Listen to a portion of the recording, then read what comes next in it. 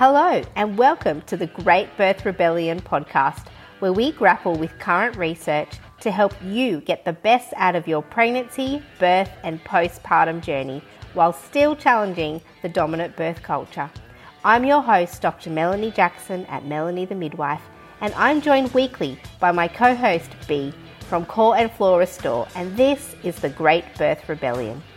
Okay, welcome everybody to episode 9 of the Great Birth Rebellion. B is back with me today. We've just returned back from the Australian College of Midwives National Conference, where we may have partied a little hard. Oh, we didn't party hard enough. But I wasn't announced as the Australian Midwife of the Year.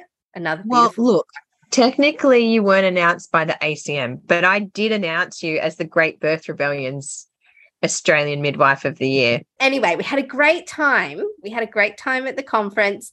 Okay. I didn't drop any CEOs on their head, but what did I do to your husband? So my husband, the theme of the dinner was a taste of the tropics or a touch of the tropics. And it's a terrible theme for a gala dinner. Can we just put that complaint in? It was in Cairns. Yeah, but just nothing says gala. Like tropics do not say gala. But anyway, he dressed up very well. He was wearing coconut boobies and a hula skirt, and he had a pineapple drink and a lei. And Mel made him wear pants underneath because he just wanted to have his undies. He was fully confident in himself. And there was a point in the night where the beat dropped and he ripped off his shirt and started swinging it above his head. And then QB, she comes up behind him, launches herself up onto one of the tables or chairs, and then gives his coconut boobies a bit of a grope. It was a very good moment. It was a moment. I was right there, so I just whipped my phone out and recorded it. It went to Instagram, but it's gone now.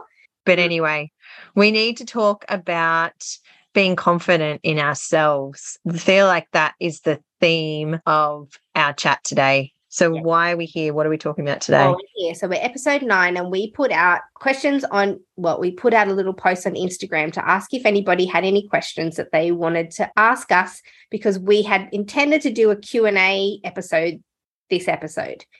We put out the questions. What we got was a buttload of questions from student midwives, midwives who are working in the system, people who are keen to become midwives, wanting to know how they can do that in a system that feels broken and that doesn't serve women, and how can they be the midwives that women need in that system. So we are doing Q&A today. We'll center our chat around the questions that came in, but we have plucked out the questions from student midwives, from midwives, and from prospective midwives about how they can work in the system. But this, I think women still need to listen to this, because they're going to get incredible insight into what happens in the system and how midwives are trying to navigate that for their benefit.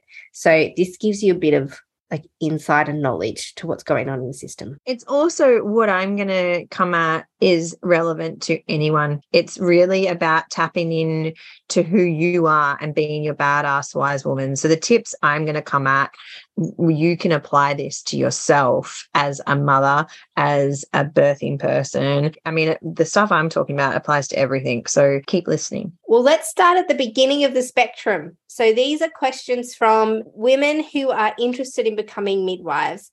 And the first question we're going to address is, so this is a question that says, I want to study midwifery, but feeling very overwhelmed about training/working in the system, and especially a system that seems to be broken. What do we say to women who are interested in becoming midwives but already know that the system is kind of flawed? Well, I mean, I always love what Rachel Reed says around this. The system isn't so much flawed. It's doing exactly what it sets out to do, which it's a pathophysiological space. So it's designed to just purely keep you physically alive and well. The emotional health aspect isn't there. And I mean, you've just got to look at this. You know, if you look at our Mothers and Babies report, all it reports on is outcomes like life, death, and then where the baby came out, how the baby came out, nothing around emotional, spiritual, cultural safety. I think firstly, if you have any knowledge into the system, that can be a huge benefit, because I think so many of us go into midwifery, and so many people go into midwifery with that romance versus reality, because it isn't just the romance of catching babies and soaking up that oxytocin. The reality is, and it's changing quite quickly at the moment, but that's the reality. It's becoming very much around computers and documentation and answering to policies and procedures. I think if you're thinking about studying midwifery, one of the things you really need to think about is why. What do you want out of it? What do you want it to look like? Because I think for a lot of people, what they actually want to be is a doula. The word midwife means with woman, and the system doesn't really allow you to be with woman. It allows you to be with computer, with paperwork, with the doctors and midwives at the desk discussing the care. You know, it can be really hard to be with women. And the second last place I worked in, that was an extremely busy tertiary referral hospital, I was like, oh, now I get it, because it was exhausting to try and be a midwife the woman and the family needed you to be, and also be a midwife that the system needed you to be. So really, when you first think about studying midwifery, why? What do you want out of it? What do you want to be? And how is the best way to go about that? Because there's many different ways that you can work as a midwife too. It's not just working in the system. So there's that. The other thing I really want to say here, and this applies to anyone at any time, never underestimate what you can do for someone in a very short amount of time. When I first became a midwife and I was a new grad, I was really struggling because I was working in fragmented care, and I'd done that for 3 years, but I'd also had my follow-throughs, which for those listening, students have to follow through a certain amount of people in their training as a continuity of care. We used to have to do 30, and now it's about 10. It depends on the uni. As a new grad, I was just working fragmented, so I had no continuity. And I had an older midwife say to me exactly what I just said. Never underestimate what you're going to give them in the 8 hours that you care for them. But to sustain that, you need really epic self-care and professional practices that enable you to have the capacity to do that. So it's about looking after yourself professionally and personally. And so for professionally, we always say, find your people. So Mel's my person. That's why we're here. That's why we're doing this. This sustains us. Listening to us may be a part of what sustains you. I go to conferences very rarely for the content. I go for the networking, for the people, for the relighting my fire and my passion and my inspiration. I always got involved with the ACM to be able to find my people. So one of the biggest things you need to do, whether you're wanting to study midwifery, whether you're studying it or you're in it now and it's just not fulfilling you, find the professional things that do fulfill you, that give you the capacity to do what you want to do in every shift that you turn up for. And the young ones are just coming out and getting burnt out because they're not being loved and nourished. And midwives, if you're listening to this, the coolest thing we can do is support our students and our new grads and nurture them and love them. And maybe that's what you give to midwifery, is actually supporting and nourishing them. And that's where you put your capacity. And I would encourage anybody who is thinking about becoming a midwife, I would encourage you to become a midwife, because I just saw some research presentations that said that globally we are short about 900,000 midwives, internationally, all over the world. So we have a shortage of midwives. So there's no reason, it's not a hard profession to get into, in a sense that when you graduate, you will find a job somewhere, guaranteed. Can I also encourage midwives to choose the bachelor midwifery path over the nursing and graduate diploma of midwifery path? And I 10 million% that. So there's two there's 2 ways to get in. You can either be a nurse and then do a graduate diploma of midwifery to become a midwife, or you can go straight into a bachelor of midwifery and focus all of your career efforts on being a midwife. So I was a nurse before I became a midwife, but only because before that, I was a naturopath, and they wouldn't give me any credits for prior learning if I entered the Bachelor of Midwifery. So I made a kind of an academic decision to do a Master of Nursing and Graduate Diploma of Midwifery with no intention of being a nurse. I always wanted to be a midwife, but you don't have to do it that way anymore. That used to be the only way. But B did Bachelor of Midwifery, and you were one of the first cohorts from memory. Yeah. And it was hard. Like I did my first prac at Liverpool Hospital and they didn't know what to do with us. They thought we were so incompetent. They made us sit in the corner and watch, and the uni has changed a lot since then, but they sent us out before we even learned how to make a bed. But then they just kept us in the corner. They didn't let us come out of the corner. And then I went to Nepean for my second 2 years, and then we were the first B mids they'd ever gotten there. And they were like, well, what can you do? Like, you're not a nurse, so you can't do anything. The issue is in small country towns and in remote settings, they want you to have nursing to be able to take care of all patients. So like in a remote Aboriginal clinic, they want you to be able to be an ED nurse and a midwife. So you got to think about that, right? If you don't want to be a nurse, don't do nursing. Don't have nursing because they'll make you work as a nurse. That's have right. midwifery. You want to be a midwife. You want to learn as much as you possibly can about midwifery. Do the single degree. We need midwifery to be its own profession and to really move away from nursing. Well, and that's what we're saying is that historically they tried to lump midwifery in with nursing, but it's two different philosophies. So what we're talking about is separating nursing and midwifery because they're two completely different things. They're both women working in hospitals, but that's as far as it goes in terms of similarity. You can, and not even women. There's men doing it and all people doing it. But this really irks me. Like when people are like, oh, you nurses are amazing. And I had this nurse at my birth. No, you didn't have a nurse. You had a midwife. Midwife was its own profession. Then it got lumped with nursing. Nursing is pathophysiology.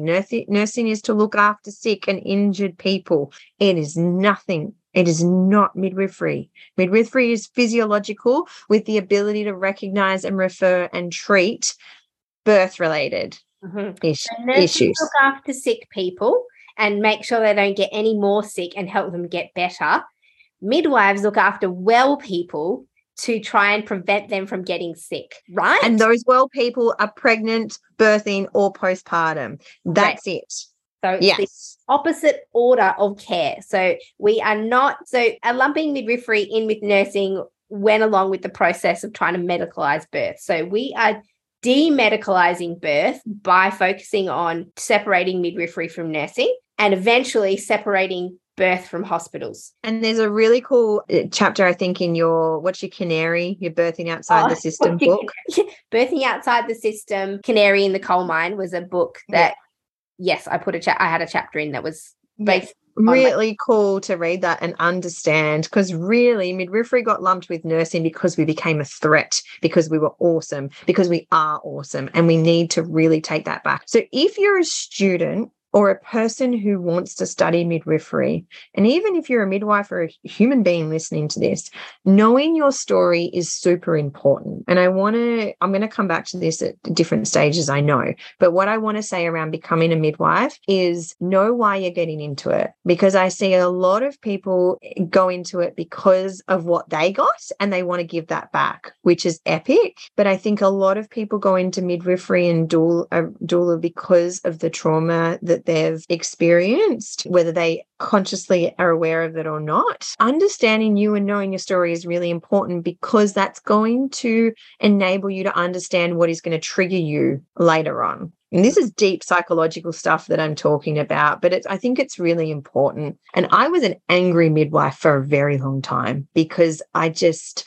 couldn't stand what was happening. I remember the first home birth I went to made me really angry because I was like, what the are we doing in there? But I was angry and I fought a lot with doctors, right? Because I always took the side of the woman and midwifery. And fighting and anger doesn't belong in the birth space. And it does more damage for the person you're caring for and for the people you're going to care for. The coolest thing that we can have in the system is epic relationships with our colleagues. And I know, like I can come across like anti-private obstetric care sometimes. I'm not, but I am very pro-midwifery. And if we think about what the role of a midwife is, so for students who are thinking about moving into midwifery and, be saying, work out why you want to be in midwifery, but also remember that midwifery is not really it's not looking after babies. It's loving, caring for, fighting for women who are pregnant and giving birth and postpartum. That we're there to hold and care for women. And we get sidetracked by so many things, including the requirements of the hospital. But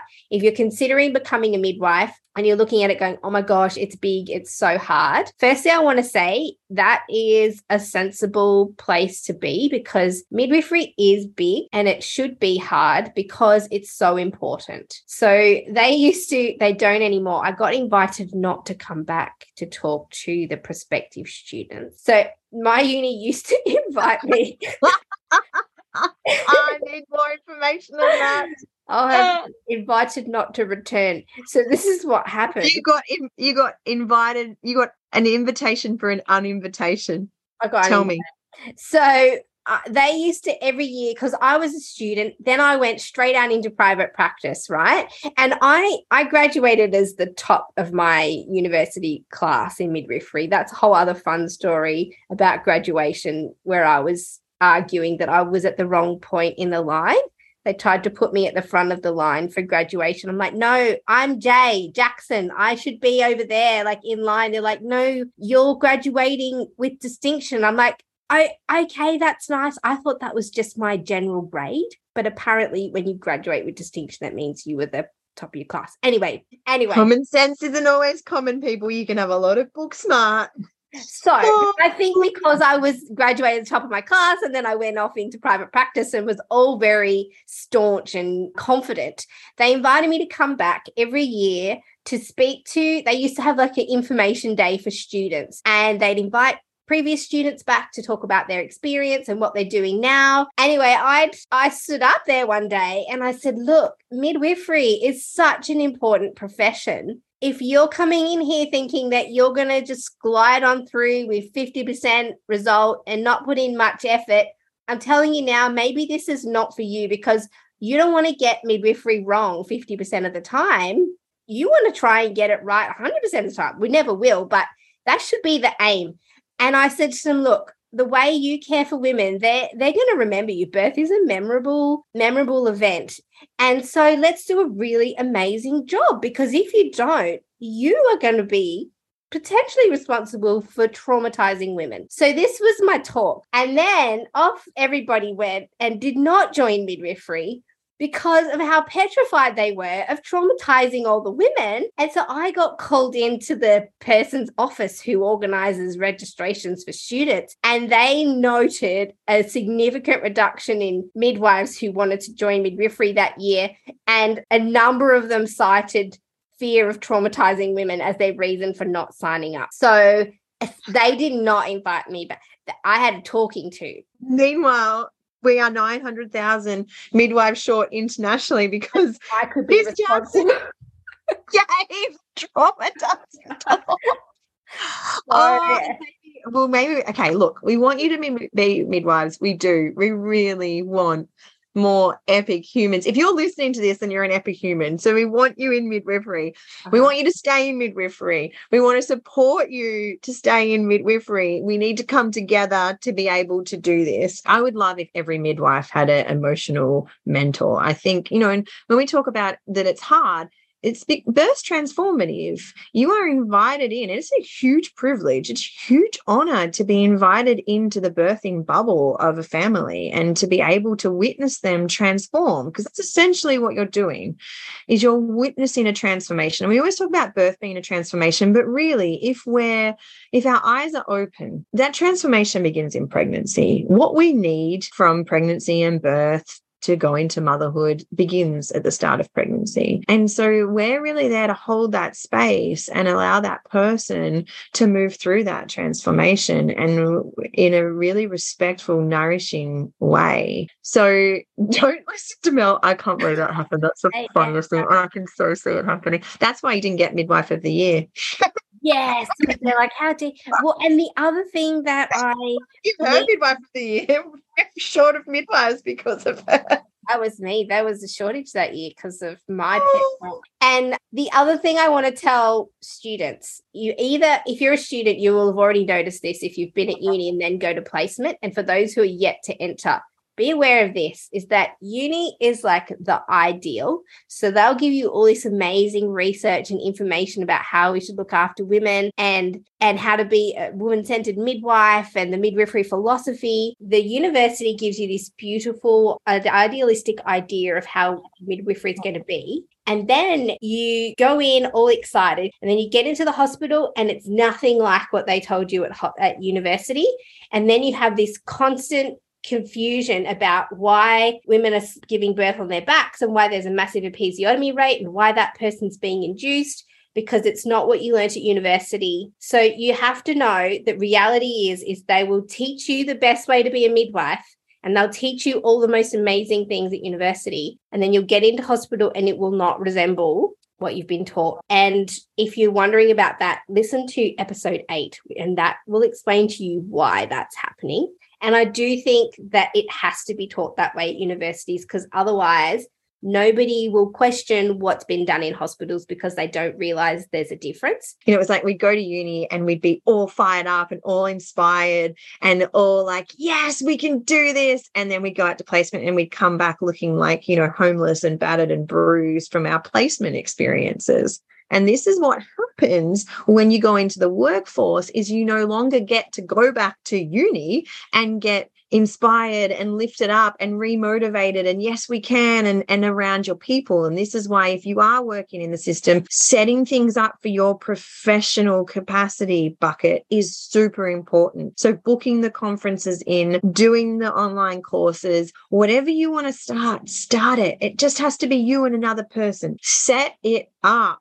Have it regularly, book it in. I know, especially if you're a midwife with a family, it can be really hard. But if you want to know the best way to survive in the system, this is it. It's the external stuff. So it's really having those things in place. Whatever it is, the more of that you can do, the more you'll fill your cup, the more you'll be able to take back to people in your care. Oh, I just want to talk about this for hours and hours because it's so important.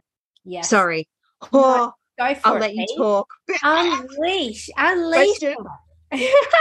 mean, I think there is currently a battle that when you become a midwife, you put yourself into, and you either give up on attempting change and submit to the system and comply with what's expected of midwives in a hospital system. And that compliance is to go with the flow, follow the policy, don't rock the boat, know where you sit in the hierarchy, because there is a hierarchy. You can either align with that and be a compliant, submissive, know your place in the hierarchy, because actually that is an emotionally protected, easy way of being a midwife. And I get it. If you've got a lot going on in your outside world, that's where you're going to be. And, you know, I've definitely gone through No, actually, I haven't. I've never been that midwife.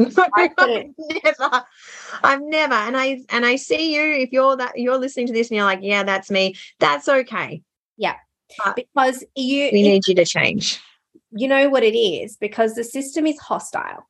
It is hostile to the individual, and it's hostile to anybody who doesn't comply. And this is the same as how women who move into the hospital, if they don't comply, they'll experience hostility, because there is workplace violence, horizontal bullying, horizontal violence that goes on between midwives, because those midwives who are complying and settling and following the rules get pissed off when midwives don't. So if you're a student and you're thinking, I want to be a midwife and I want to go and work in hospitals, and probably you're listening to this podcast, you're not going to be that compliant, quiet, peaceful midwife. I would hope that if you're listening to the Great Birth Rebellion, that you have intentions to go in there and mess it up and dismantle the current hierarchical systems. Bee's laughing at me on silent. Very good. What I want to say is that when you go in, just know that that's the intention, is that you intend on continuing to challenge these hierarchies. So what Bee's saying is that takes energy, that takes a personal confidence, that takes strength to not be beaten down and broken down by that process. And you've got to challenge with compassion. It's so vital to midwifery and just being able to survive in the system, because, yeah, I mean, I've been victim to bullying, which I never thought I would. And can ruin you. It, robbed me of my second pregnancy. It was extremely traumatic. I'm super grateful for it now because it's made me who I am and I'm stronger for it. But it took a lot to get through it. And sometimes you have to be the clever one that plays the game. And I never stood for that. I remember being our older colleagues would say that when I was in the ACM, you got to play the game. And I would be like, F that, I'm not playing the game. No, I'm going to be honest. I'm going to be out there. I'm going to say what I want, but it didn't get me very far. And I thought I was being clever and I wasn't, because you got to think long term. The other thing is that capacity may not be there because you're already exhausted from your home space. Women that go to work for a break, which it's not, but they go to paid work, they leave unpaid work to go to paid work. It's hard to have that. So all the external stuff that we keep talking about, like finding your people, that is how you survive, not only survive, but you thrive, and how you hang in there. And we need you. Totally. Families need you. Midwifery needs you. Please stay with us. Please join us. But the thing that happens to me often when I'm out at midwifery events is I'm approached by a lot of people. A lot of people are so lovely and just like, thank you so much for all your stuff. The other people who approach me are students desperate to understand what they're feeling. And that confusion comes from that idealistic, beautiful university experience, which is the safe space. And honestly, that's where you're going to get the best information. And then moving into the hospital and like, how do I get from this moment at the very beginning of my career to getting to a point where I can become a private midwife or enter into a workplace model that I align with, like continuity of care or at a birth center or something that's not the fragmented hospital system that they're working in, because it doesn't align. And I'd say to them, look, this is your opportunity. At the beginning of your career, it's going to be the hardest that it'll be, because students come in, again, there's that hierarchy. Students come in at the bottom of the pile and everyone thinks they're free game. And so it's so tricky. There's an element of keeping your head down and not making a fuss, whilst also not compromising your own moral standard. And so, because that's a survival mechanism, right? Because you've got to know that when you come in, the majority of people in the hospital will not value you. You are of value. And there's going to be those beautiful number of midwives who see the value in students and are kind, who want to encourage and build up students. But you are entering into a hostile environment, but that's okay. There's something you can learn in there. And what you need is the basic exposure to the midwifery skills that you're going to need that'll take you through the rest of your career. So what I missed out on, because I became a midwife and then got the hell out of there, because I just was not in a point where I thought I cannot stay here 1 minute longer than I need to because of how toxic it felt to my personal mental health. And I'm out of here and going out into private practice. But then the things I missed out on was really honing a lot of basic clinical skills. I mean, I've got a stack of them now, obviously, after being in private practice for 14 years, but things like getting really good at vaginal exams, learning how to suture, take bloods, put in cannulas, basic skills that you need to do over and over and over again to get really good at. So when you're working in a system, you've got countless opportunities to do all those things, do all the in-services, get really good at neonatal and maternal resus, get really good at managing postpartum hemorrhages, work on, you'll get to see a number of potentially breech births, shoulder dystocia births, looking after women with complexities, like all these clinical skills that you can learn in a setting that has a high number of turnover of women coming through. Something that you might not get with a continuity of care program or in private practice, where you see smaller numbers of women over a broader care scope. So there's positives to being in there. So if you really concentrate on going, what can I get out of this experience? And like Bea was saying, building relationships, because if you are planning on going into private practice or continuity of midwifery care, you do need to have good relationships with people that in the system, if you need to transfer, if you need to seek higher level care. So we really can't go in, and this is for all midwives, we can't go in fighting, making a fuss, because it won't be received. It's unprofessional to start with. It doesn't benefit the woman because everybody then is damaged and hurt. And so we need to strategically practice kindness and compassion. And when I was growing up, my mum used to just like hand amazing gold books at me that had the most amazing information. And there's 2 books that I read that have basically formed how I see relationships and the needs of people.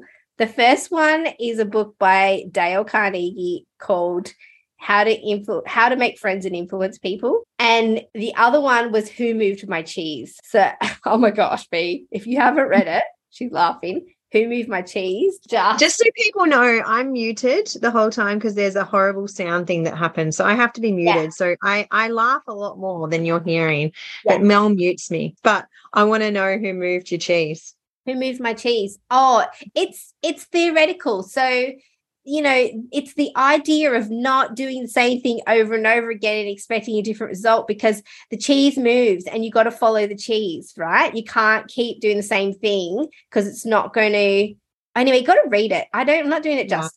When I was a student midwife, I remember thinking, this isn't a time to be the midwife I want to be. This is the time to find out who I don't want to be. Mm-hmm. Right? Because as a student, it felt like you never got to practice how you wanted to. You had to practice how the midwife you were working with wanted you to. That's what it felt like for me as a student. Like, oh, I'm with her. She does hands-on. She cuts the cord straight away. That's what I need to do to not get in trouble today, you know, and just survive this shift. Oh, I'm with her. Awesome. She's going to let me do X, Y, and Z. But I really valued that because I got to pick up on all the things I didn't like and all the things I did like as well. So it's this real incredible, whilst you're learning to be with families, you're also learning about midwifery and being with midwives. You're also learning the game of how to be with those midwives that don't practice the way you philosophically align with. And then I remember being a new grad and being like, oh, now I get to be the midwife I want to be.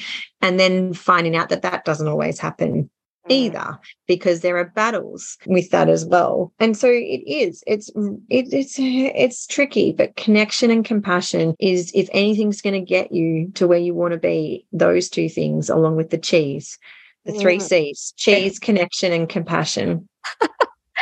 I'll put it in the email so everybody can also read about cheese.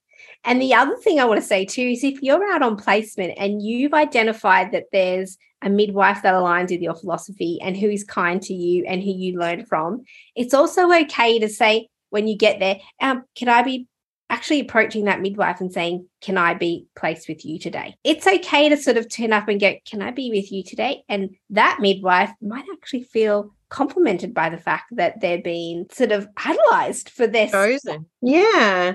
Don't pick the people that make you feel safe, because when you feel safe, you're going to be at your safest. You're going to put your barriers down. You're going to learn more. And that's what we mean by find your people. But yeah, you can totally ask. And if it didn't happen that shift, try and line it up for the next shift. Look at the rosters. Who's going to be on? Can I work with you? I love students though. I've always loved students because you're our future. Mm-hmm. You're the person, when I press that buzzer, who's going to come into me. And, you know, you can say that. You can say, hey, I really want to learn for you because I'm going to be your future colleague. I'm going to be the person that answers your buzzers, and I want to know, I want to be the best I can be for the people I'm caring for, but for you as well, right? And I remember being a student and just being like really bamboozled by the fact that these midwives were trying to tear us down, because it's like, no, you're going to need me.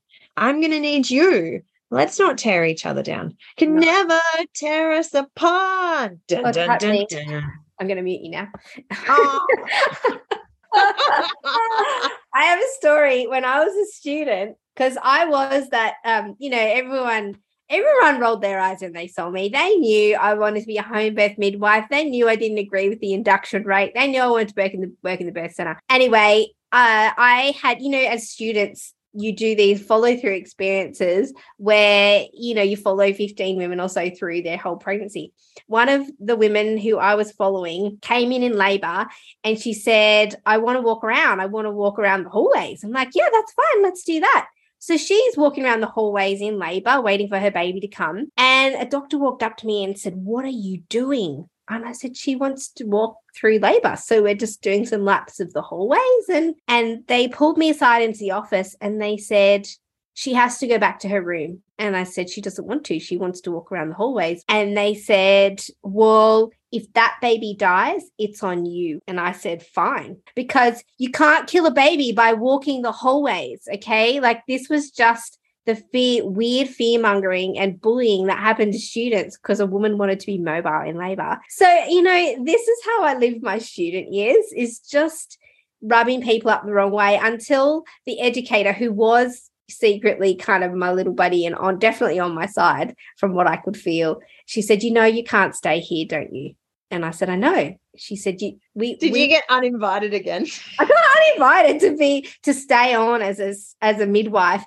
So we are conditioned to be good girls, right? And I always bang on about being your badass wise woman, but we are highly conditioned to be good from the way we're parented, the way we're schooled, the way we're governed, right? We have this deep belief system that if we are good, then good things will happen. And if we are bad, then bad things will happen. We talked about this in being like one of the first episodes on being a rebellion. But, you know, understanding that is super important, because naturally we're conditioned to be good and do as we're told. And so when we're constantly told you know, might be sued for this, you might lose everything for this, that gets in, that really messes us up. And I know in my practice, from being at that place in over a year, my practice changed dramatically, because I was so scared that if I didn't press that red button, I would be set off, fired, like I watched some of my other colleagues do. So we would lose colleagues. In my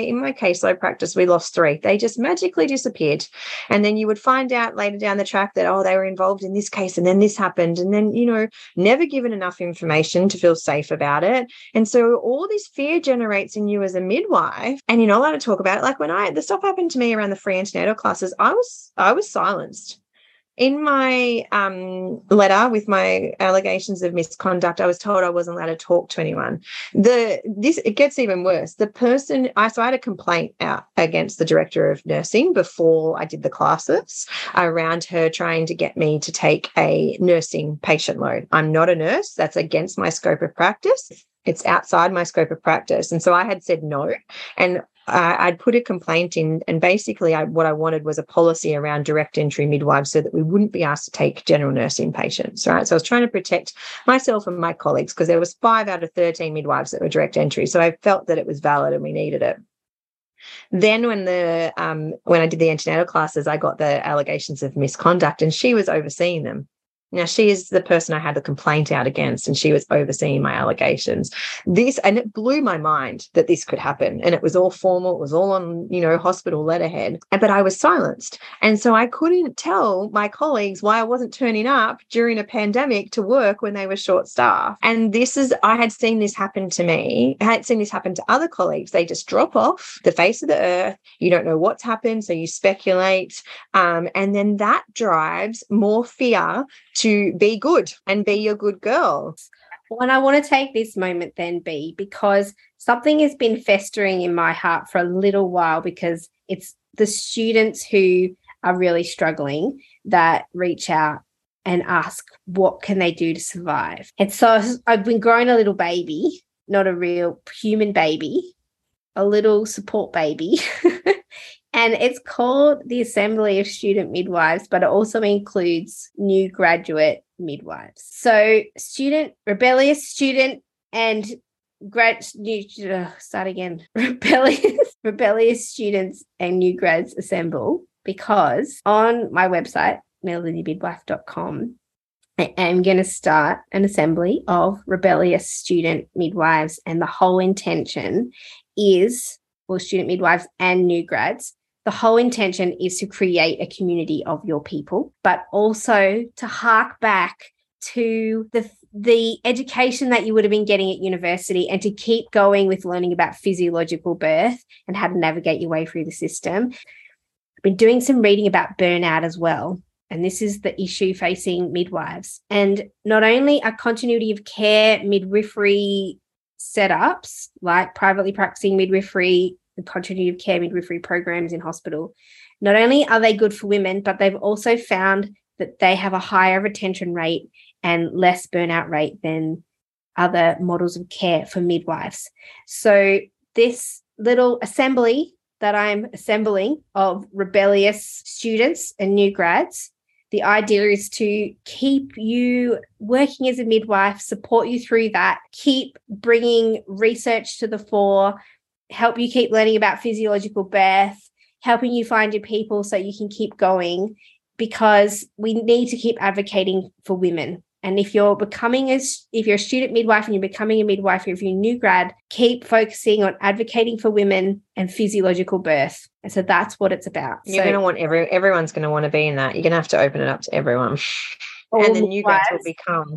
Maybe it'll have to be listening to this being like, I want to do that. And then the new grads become second years and third years, and they're going to help and take care. Yeah, have a think about that, because they're going to. And I love what you said about, the hard years are really at the start of your career, because you're a baby in your transformation. It's your first labor is your student years and your new grad years. You're really, they are. Then the hardest days are behind you. Every time you have a hard day, you've done that one now, you get stronger and stronger for them, and you only continue to grow. I remember being a new grad and I went to Darwin to work because they had continuity of care and they had a birth center and they had water birth. So I went to Darwin to get that experience. And I was lucky because I was single and I was without kids, and so I could just do that. But when I got to Darwin, they didn't want me yet because I was a new grad. And I just remember being like, no. Like, this is why I'm here. And you have to keep going. Sometimes you have to do things you don't want to in order to get what you want. Yeah. And there is a lot of value in doing the things you don't want to as well. But it's your focus around that. So if you turn up every day going, oh, I don't want to do this, you're going to burn out before you actually get to what you want, or you're not going to get to what you want because you won't be the right person for that then. So really seeing value in the uncomfortable. So really seeing the value in what you don't want to do and where you don't want to be, because that may be the time that you build a relationship. Like when I started off in a big Melbourne hospital and I was going to do caseload, and they said you have to do 6 weeks first on the ward, and I was like, sorry, what? And they were like, you have to do 6 weeks orientation before you come into our caseload model. And I was like, no way, I'm not doing that. No, I couldn't believe it. I was distraught over having to do fragmented care. It was the best thing for me. It was the coolest thing because I built connections with people on the ward. I became one of them because often with caseload, there's us and them. There's the caseload midwives, and then there's the hospital midwives, and there can be, not always, but every model I've worked in, there's been tension. So that it enabled me to build connection. I was the friendliest. I was exhausted for being so friendly. I was the friendliest version of me I possibly could have been. I turned up every day. I actually really enjoyed it. And so for me, I put my energy into being the friendliest version of me I could to build the connection and the relationships. And that served me through that stint that I did in caseload because I'd been one of them first. And I'd built those relationships. And I learned a lot about the hospital and where I needed to work. And it actually made me a much safer midwife when I went into caseload care. Absolutely right about doing hard things that you don't want to do to get to the place you need to be, because that is being a student midwife. It's the whole thing of being a student midwife. It is new grad, it's being a new grad, and it's also those 5,000 hours. The other big thing that people come up to me about is midwives who want to be private midwives, but they haven't finished their 5,000 hours yet, and they can't bear looking down the barrel of having to do 5,000 hours in a model that they don't believe in. And I'm like, if you want to be a private midwife, this is what you have to do. Making the most of your 5,000 hours. And I do a mentorship for privately practicing midwives. It's actually about to launch in mid-October. It opens only once a year. But there is an entire module there about making the most of your 5,000 hours, because you have to do that. That is the hard thing that you have to do to get to the place where you want to be. And if you don't do it, you won't get there. And so if you want to be a private midwife, have that time frame of starting as a BMID student, doing your 3 years, and then doing another 3 years to get your 5,000 hours before you can move into private practice, and look at what you can do in 6 years to build the most incredible skill set and private practice midwifery self that you possibly can, because 6 years at working at being an expert in something is enough to be really, really good at your job.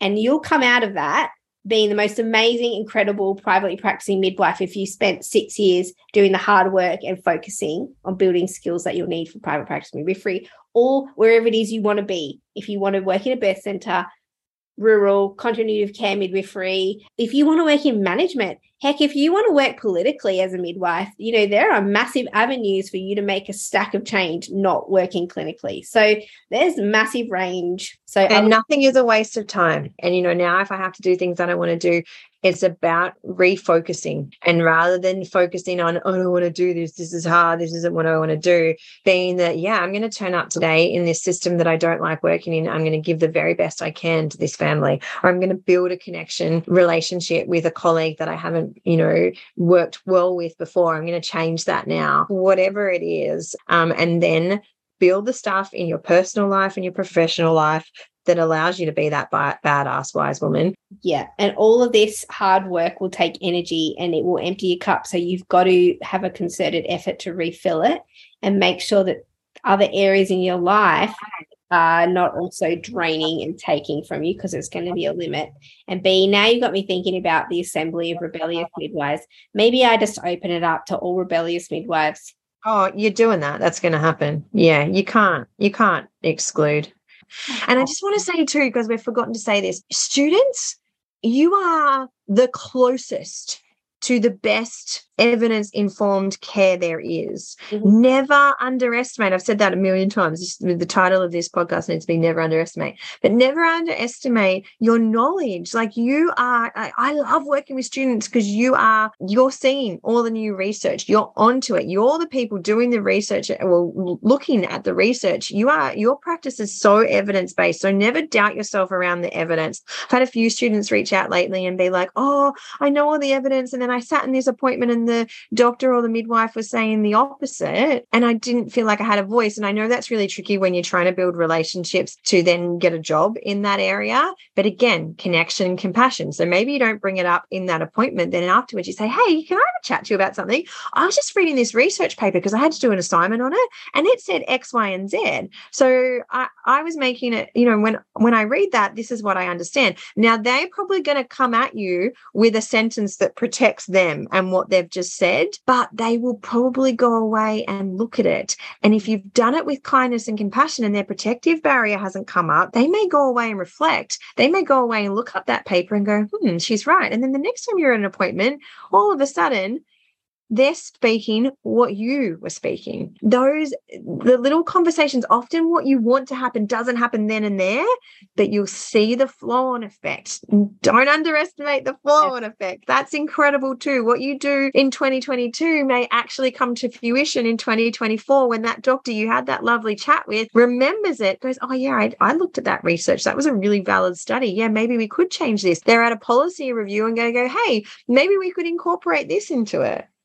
I feel like we need to. I think we've done it. But really, this all really became about new midwives surviving a system that maybe they don't align with. But what we've ended with is massive strategies for any midwife who is struggling with the paradigm of working in the system and their own feeling about what they want to be doing in the system. So we can implore you. There's going to be a button on my website. It's happened just in this moment.